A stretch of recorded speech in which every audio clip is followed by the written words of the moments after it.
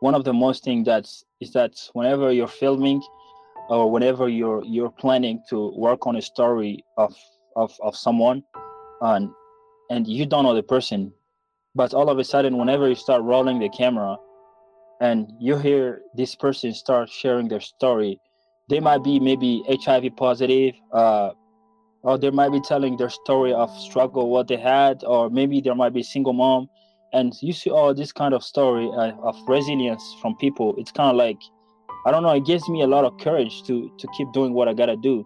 And and that's one of the things that I feel like I can't give up on filmmaking. It's like one of those, is that kind of craft that keeps building you and shaping you as a person.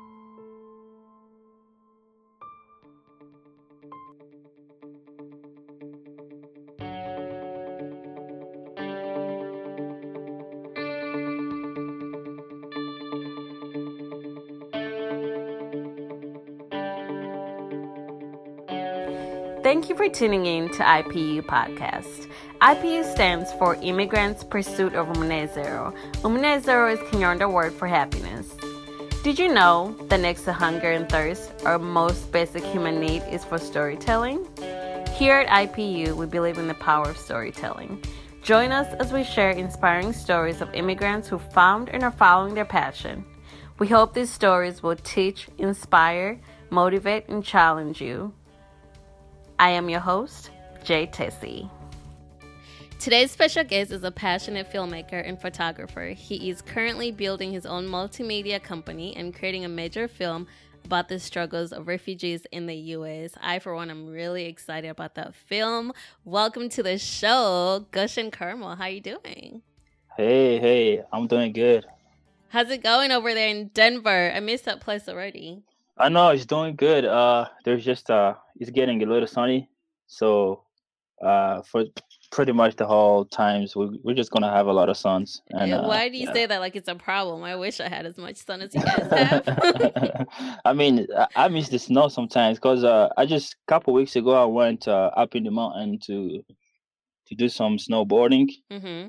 and I felt like it was so much fun. So I was like, I don't want the sun to come out. Oh my God, I'm done talking to you. I can't even, no. We're going to disagree on that conversation altogether. So before we get into your journey and your amazing story, can you introduce yourself to our listeners in your own words, please? Yes, my name is Goshen Carmel. I'm originally from Congo. Currently, I'm living in Denver, Colorado. Uh, I'm a filmmaker. I'm a photographer, and I like to tell stories of immigrants in general. Sometimes I like to tell those kind of story because uh, I came to the United States as a refugee. So my story is kind of like my background is kind of like a platform that helps me to tell stories of other refugees. So yeah, that's what I'm passionate about, and that's what I love to do. I'm hoping to start a company, a multimedia company, and yeah, to tell stories of immigrants, of refugees, of people who are have inspiring story to tell others, to inspire other people. So yeah. Nice. So you mentioned you're from Congo, but your name is Goshen Carmel. Where did that name Yeah. come from? Well, my name came from the Bible. I grew up in a Christian home, and back in the days in the Congo, my dad had like a name that had a meaning in Kinyarwanda. Mm-hmm.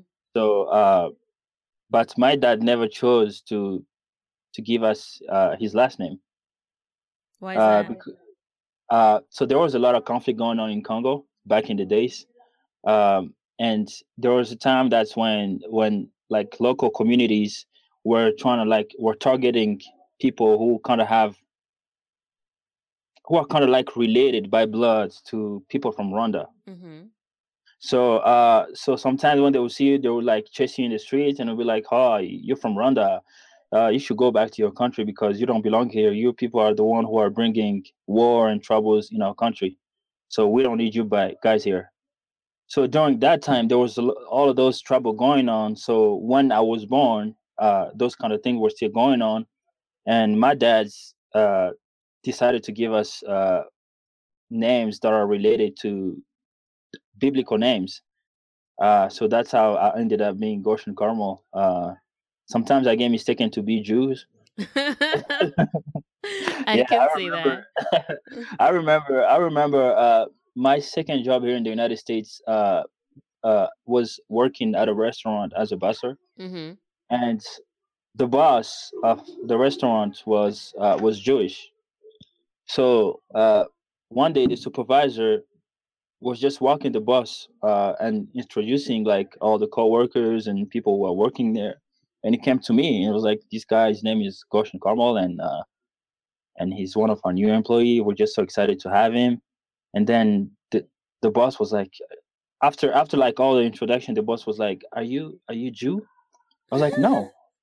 And then she was like, "Are you sure you're not Jew?" I was like, "No, I'm originally from Congo." It's like, how is that happening? Someone from Congo who has a Jewish name. So so it's kind of, I don't know. Then I was like, I grew up in a Christian home. Then it was like, oh, that's really cool that you have that name. So You should yeah. have said yes. Maybe you would have gotten like a raise or something. Wow. So basically, it was a way to protect you from all the Yeah, all the craziness that was violences. happening. Okay. Yeah.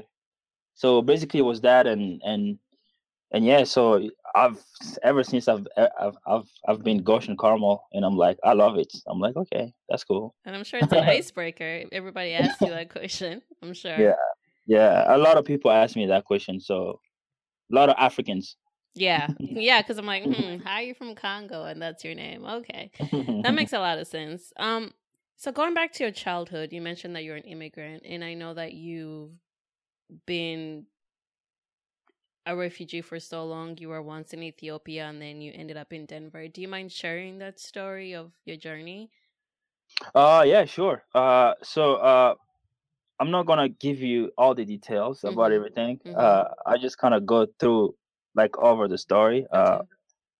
So basically, when violence started in Congo, I mean, violence in the Congo, in the eastern part of Congo, it's kind of like an on and off thing.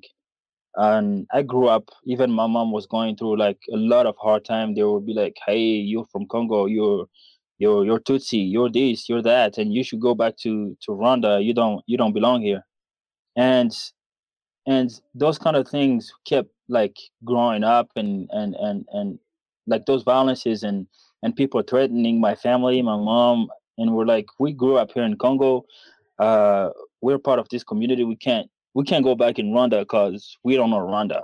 Right. Although we had family in Rwanda, we'll go just there to visit, but we were born and raised in Congo, and we felt like Congo Home. was a home, was Mm-hmm. home. So, and yeah, so those violences keep going on and off, on and off, on and off, and one day we decided just to leave because our life, and my family and my mom and my siblings' life were all endangered. So we decided to go through Rwanda. From Rwanda, we went through Uganda. From Uganda, we went to Kenya. From Kenya, we went to Ethiopia. So in 2006, that's when I remember I landed. I was in Ethiopia, and in Ethiopia there was like a very big community of refugees from all over the places. And from there, that's how we were living there, and I lived there for like 4 years, and right after that, I was resettled here to the United States. So yeah, ever since I've been here. With your whole family, everybody was able to come, or was it? Uh so half, not with all my family. So far, like when I moved to Ethiopia, I moved there with four siblings, for Okay. myself and three siblings, because we were a total of eight in my family. So yeah, and when we moved here to the United States, we got reunited. I got reunited with my mom through the Red Cross. Oh my gosh. After how many years? It took about 10 years. Everything.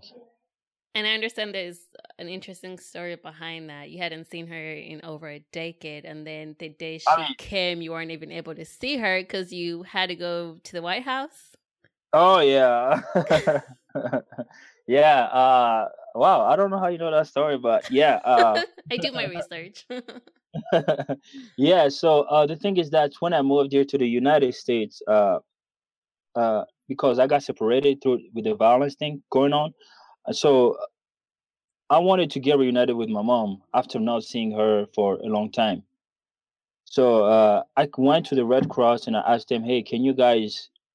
I want to get reunited with my mom. We got separated during the violence in Congo, and and and I don't know where she's at." And then the people at the Red Cross, the staff, they were like, "We can't assure you that we can find your mom, but we can assure you that maybe she might be in one of the camps, Mm-hmm. and hopefully that's how you guys can be in contact."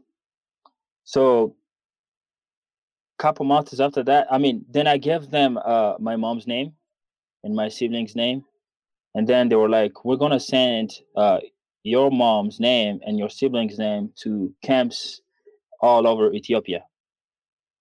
So right after that, I mean, they sent all the names, and like 3 months or 4 months after that, they contacted me. They were like, "We found your mom, and your mom, she's alive."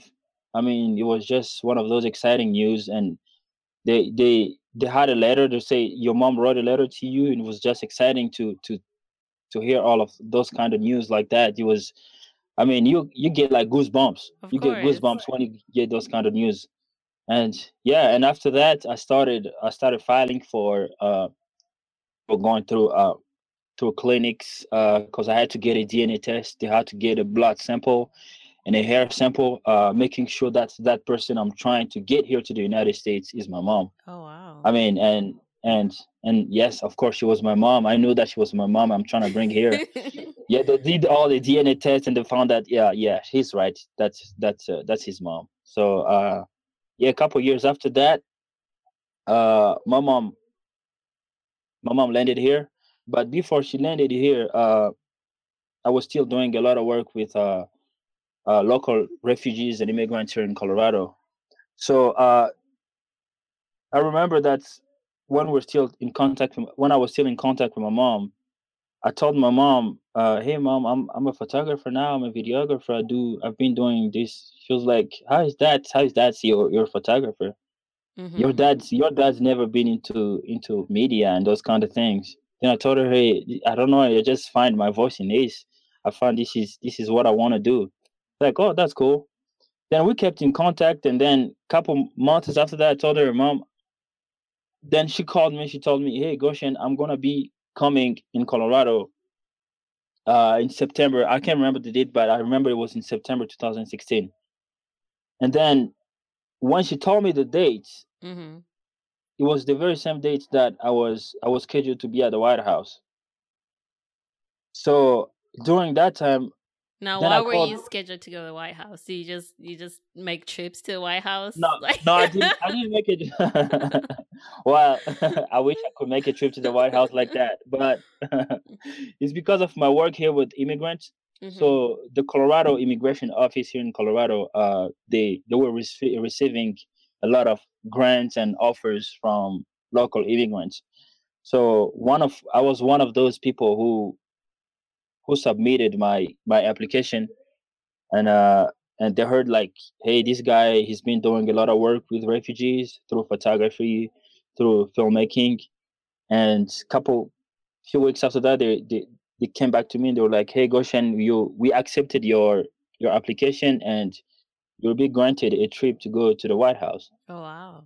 Yeah, I was so excited. I mean, coming all the way from Africa, and and and knowing that you only see the White House on TV, Right. but now you're just gonna be going there and just standing where George Washington was there, where Obama was there, where all these great president of the United States has been. Mm-hmm. I mean, I was so excited, and my family when they heard, I was like, "Man, this is really cool. I want to be a photographer too. I wanna, I wanna be in multimedia."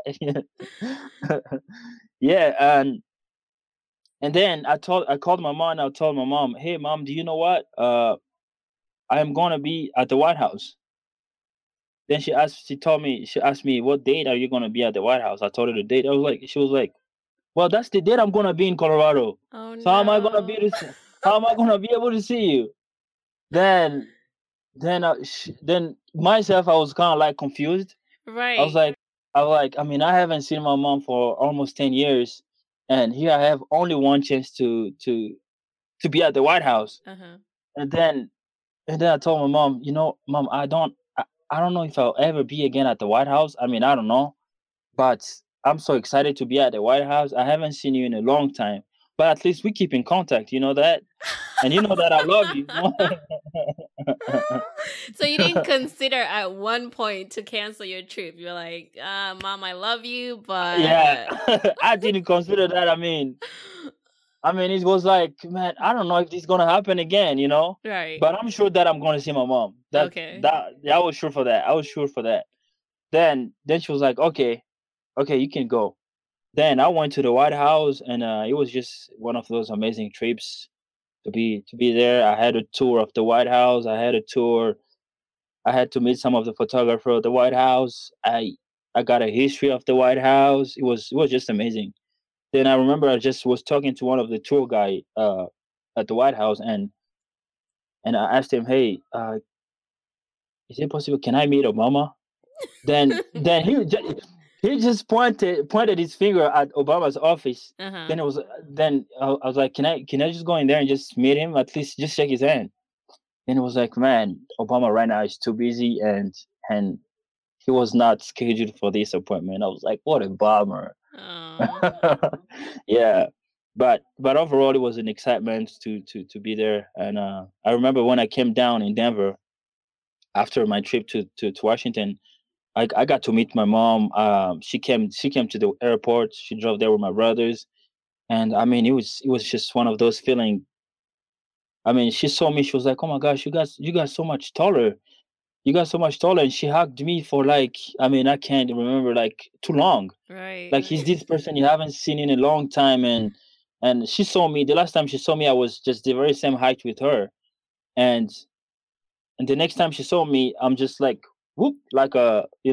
like a 10 tree. I'm years is a just long real tall. time. Yeah, Mm-hmm. yeah. So she just hugged me for too long, and it was just too much emotion and love feeling between me and her, and yeah, it was just amazing.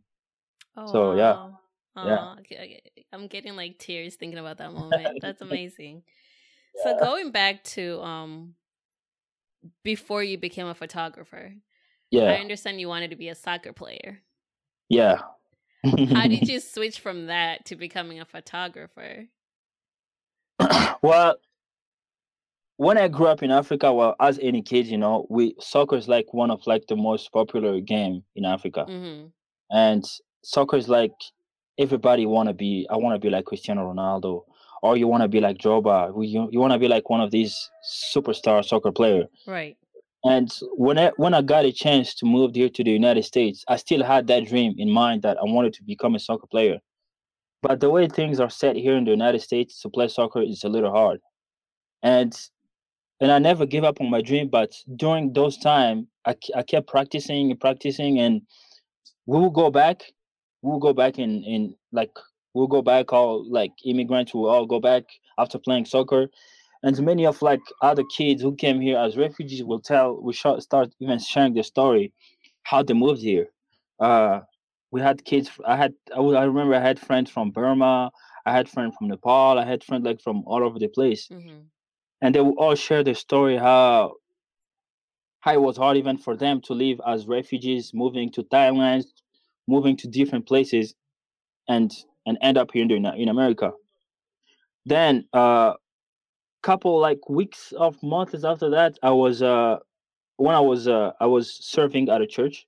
I was just a regular guy going to church, and one of the usher of the church kind of asked me, "Hey, do you want to like be filming sermons? You want to be filming sermons?" I was like, I've never used a camera before. I Mm-hmm. never had a chance to own a camera where I was from, and and and then it was like, no, you don't have any experience. We don't need any experience. You just have to just Mm-hmm. point it at the person who is speaking. And I was like, sure, I can do that. Mm-hmm. Then I started filming sermons, and all of a sudden I started like my love for filmmaking started growing there. And then right after that, I started making research where I can take like filmmaking classes and learn how to edit, learn how to tell stories, learn all those kind of things. And then I started going to school at a local technical college here in Denver, Emily Griffith Technical College.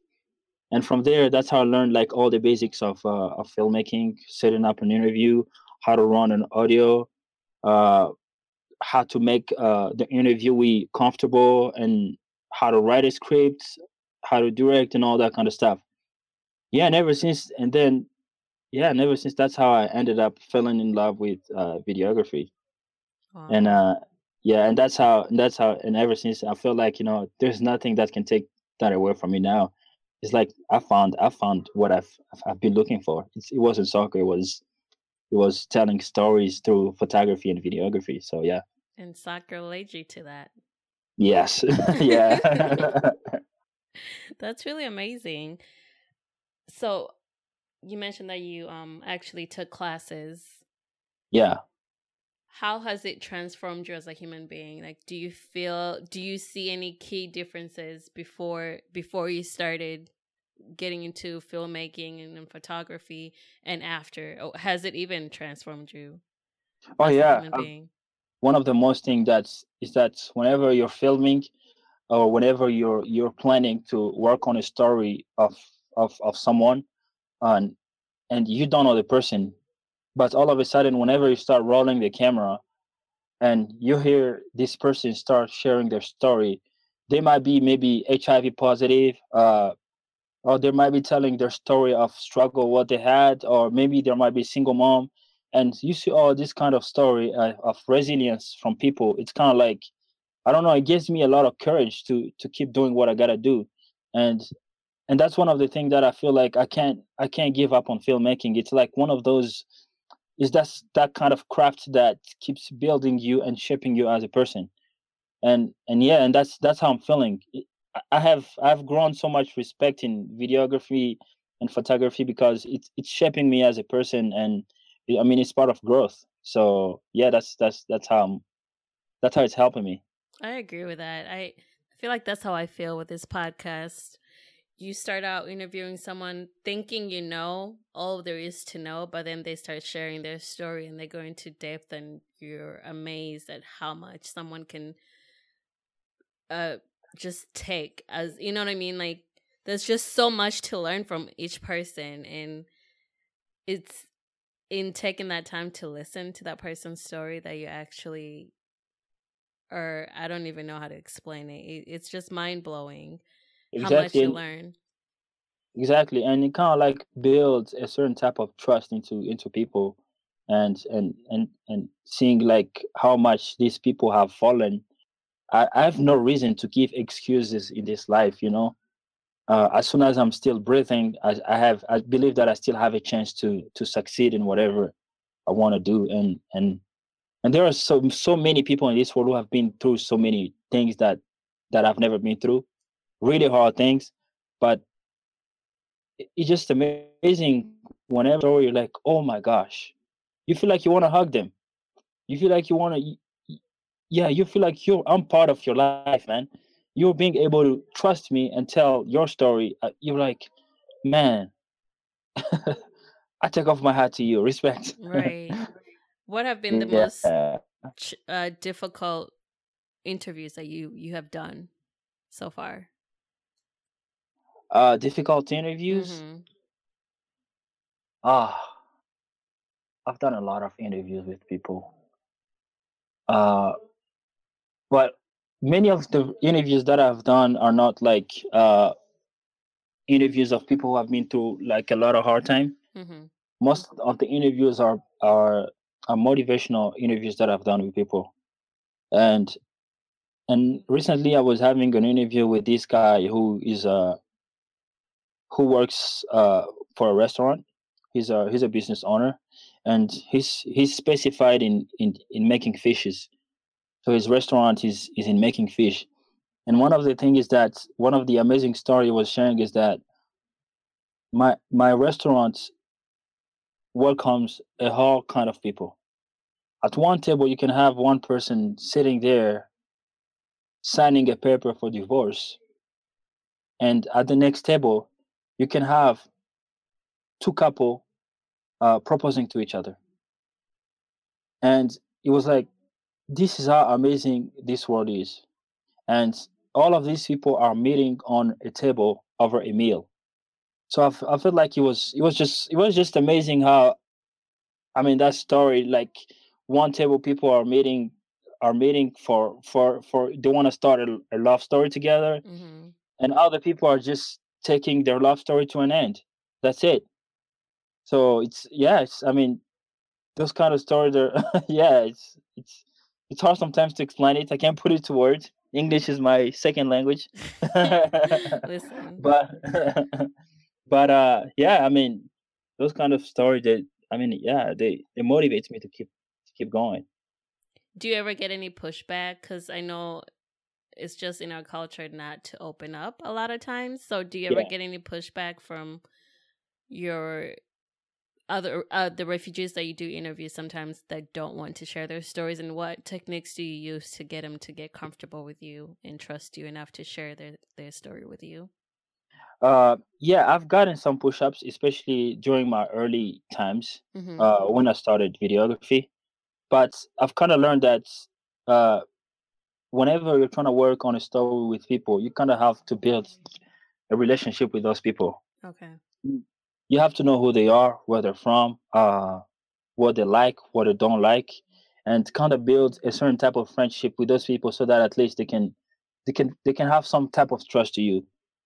and and that comes like with, especially most likely, Muslim people. Mm-hmm.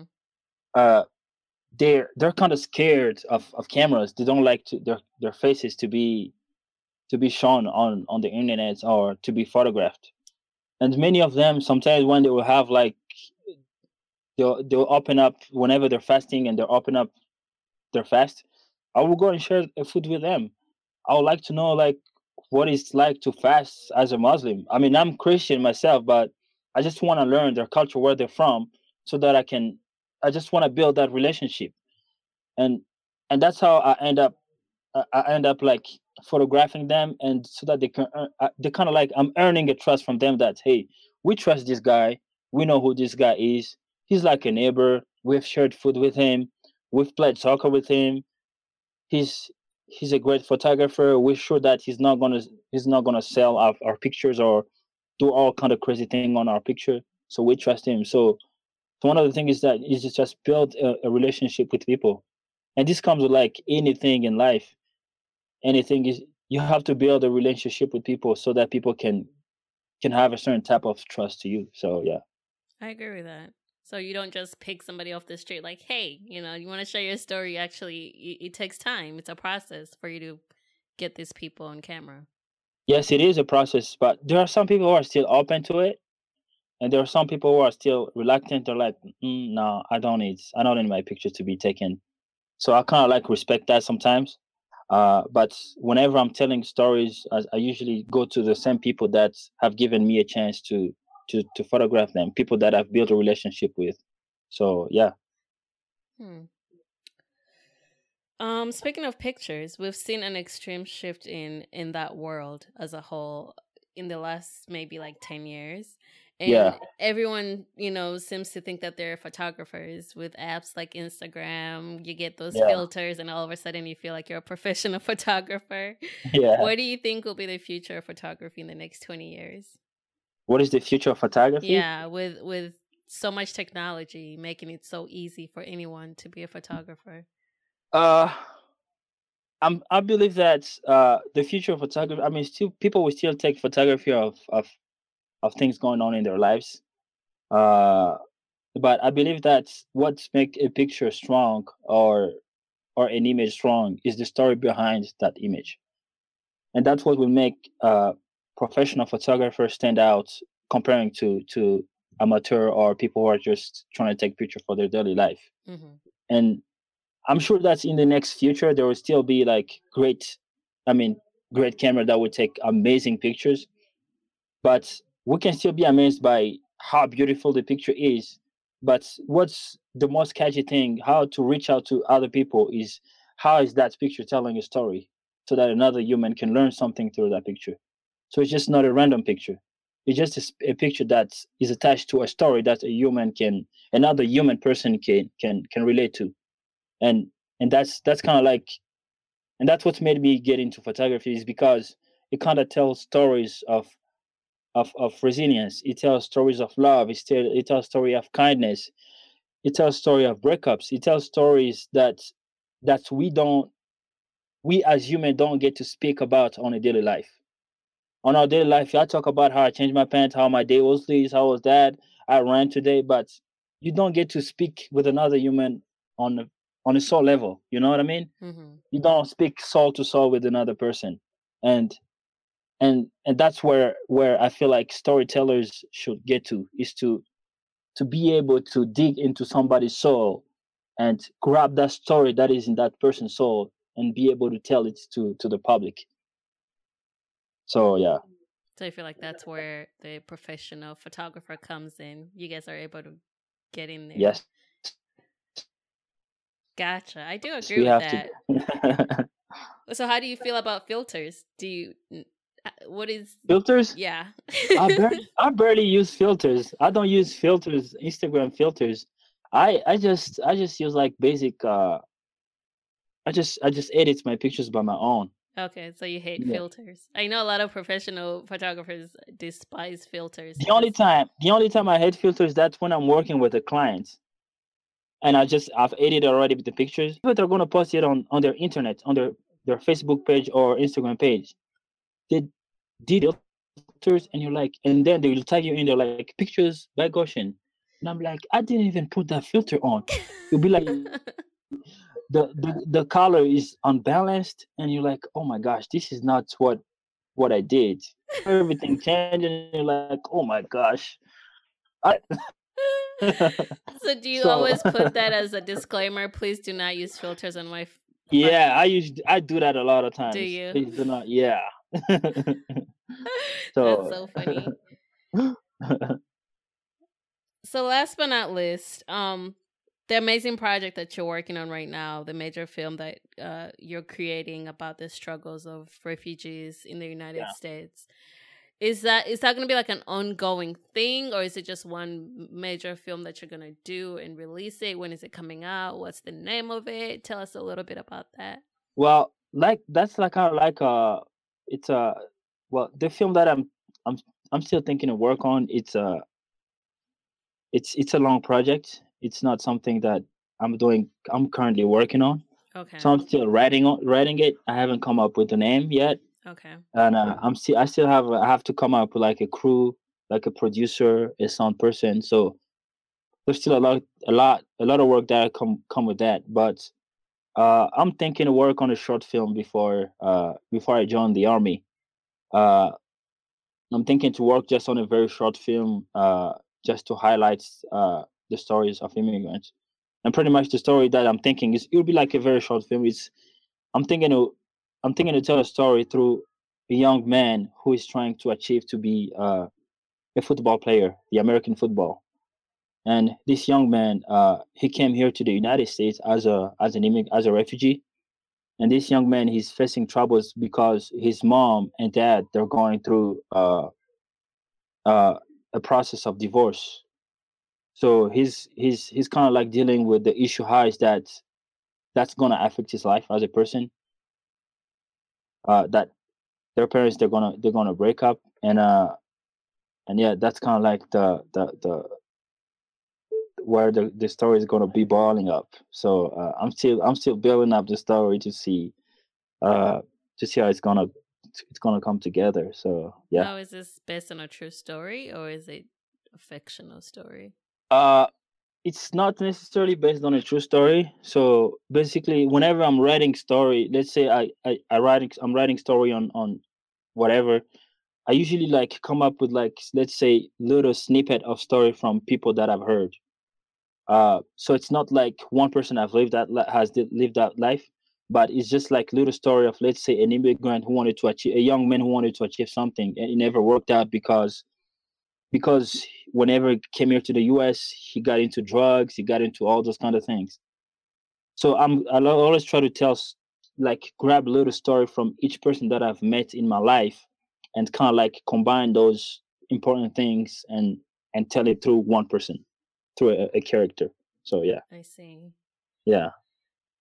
The fact that you've been working with refugees for a long time and you're a refugee yourself at one point, what are some of the struggles that they're all facing? What, like, some common struggles that they're all facing that a regular person can help in those areas if they wanted to help? Uh, well, whenever a refugee comes here to the United States, and this is something I've always wanted to stress out.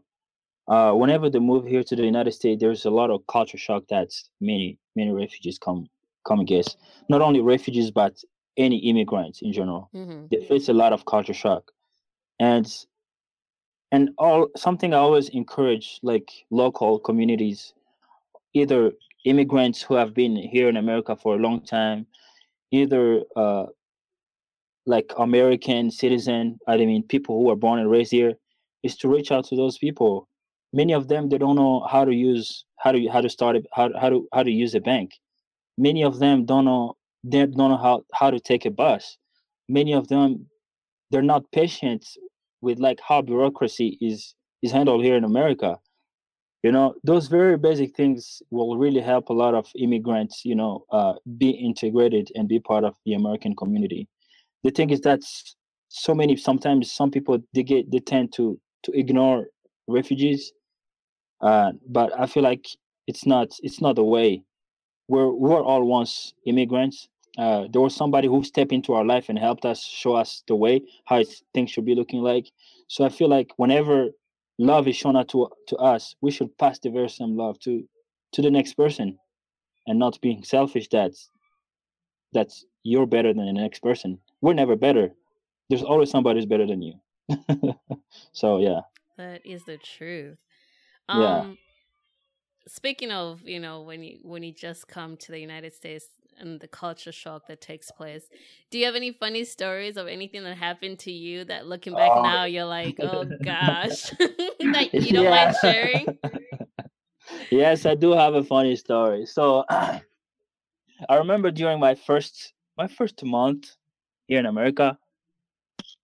I mean, we were all welcomed in this apartment place, and we walked into the house. We opened the fridge. There was a lot of canned food. We're like, oh my gosh, a lot of canned food. This must be nice. And one day, all my clothes were dirty, Mm-hmm. and there was like a dishwashing machine there, Mm-hmm. and there was like a furnace over there. So I didn't know. I've never used a dishwashing machine. In Africa, we don't use dishwash machine. Right. So you use your hand to wash your dishes. Uh, I know this is a little bit embarrassing, but I like to share a story anyhow. Yeah. So I woke up in the morning. The dishwashing machine was there. I didn't know that it was a laundry machine. I took all my clothes. I put it in the dishwashing machine. I took soap and I put it in there. I was like, I hope this is how it works. I closed it. I shut it down. I was looking for the setup. I said, oh, this is saying start. So pretty much this is you have to press start and it goes. So I pressed start. It kept rolling. It was making some weird noises. I was like, maybe this is washing the clothes now. Went to bed to take a nap. Got up like uh, in 30 minutes, and like there was smoke all over the house. Oh my gosh. Yeah, there was smoke all over the house. Then I went to call the maintenance guy. I called him. I was like, "Hey man, come! There's like smoke all over the house, and I put my clothes in the laundry machine." Then he came and was like, "Man, this is not the laundry machine. This is a dishwashing machine. You don't put your clothes into this."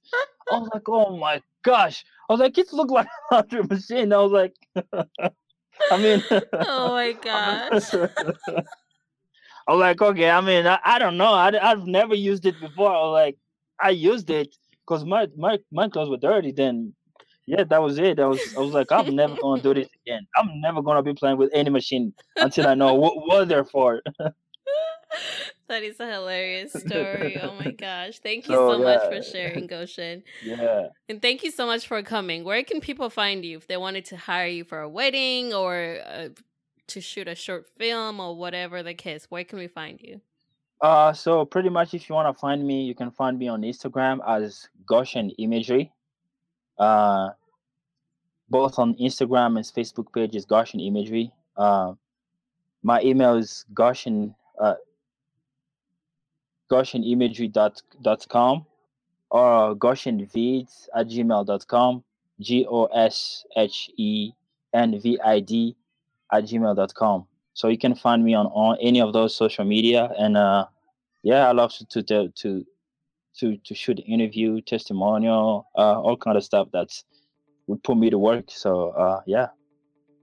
Perfect. Thank you so much, and I'm sure your film is gonna be a hit. I can't wait for it to come out, and Hopefully. yeah, definitely you have to come back once it's out so we can We can market it and talk about it. Oh yeah, definitely. Well, it's been a pleasure. Thank you so much, and thanks for tuning in. Until next all time. Right. Thank you, Judy. You've been listening to IPU Podcast. You can follow IPU Podcast on Instagram. If you haven't yet, please go to Apple Podcasts and subscribe, rate, and review this podcast. Join us next week for another inspiring story. Follow your passion. It will lead you to your purpose. As always, thanks for listening. Until next time.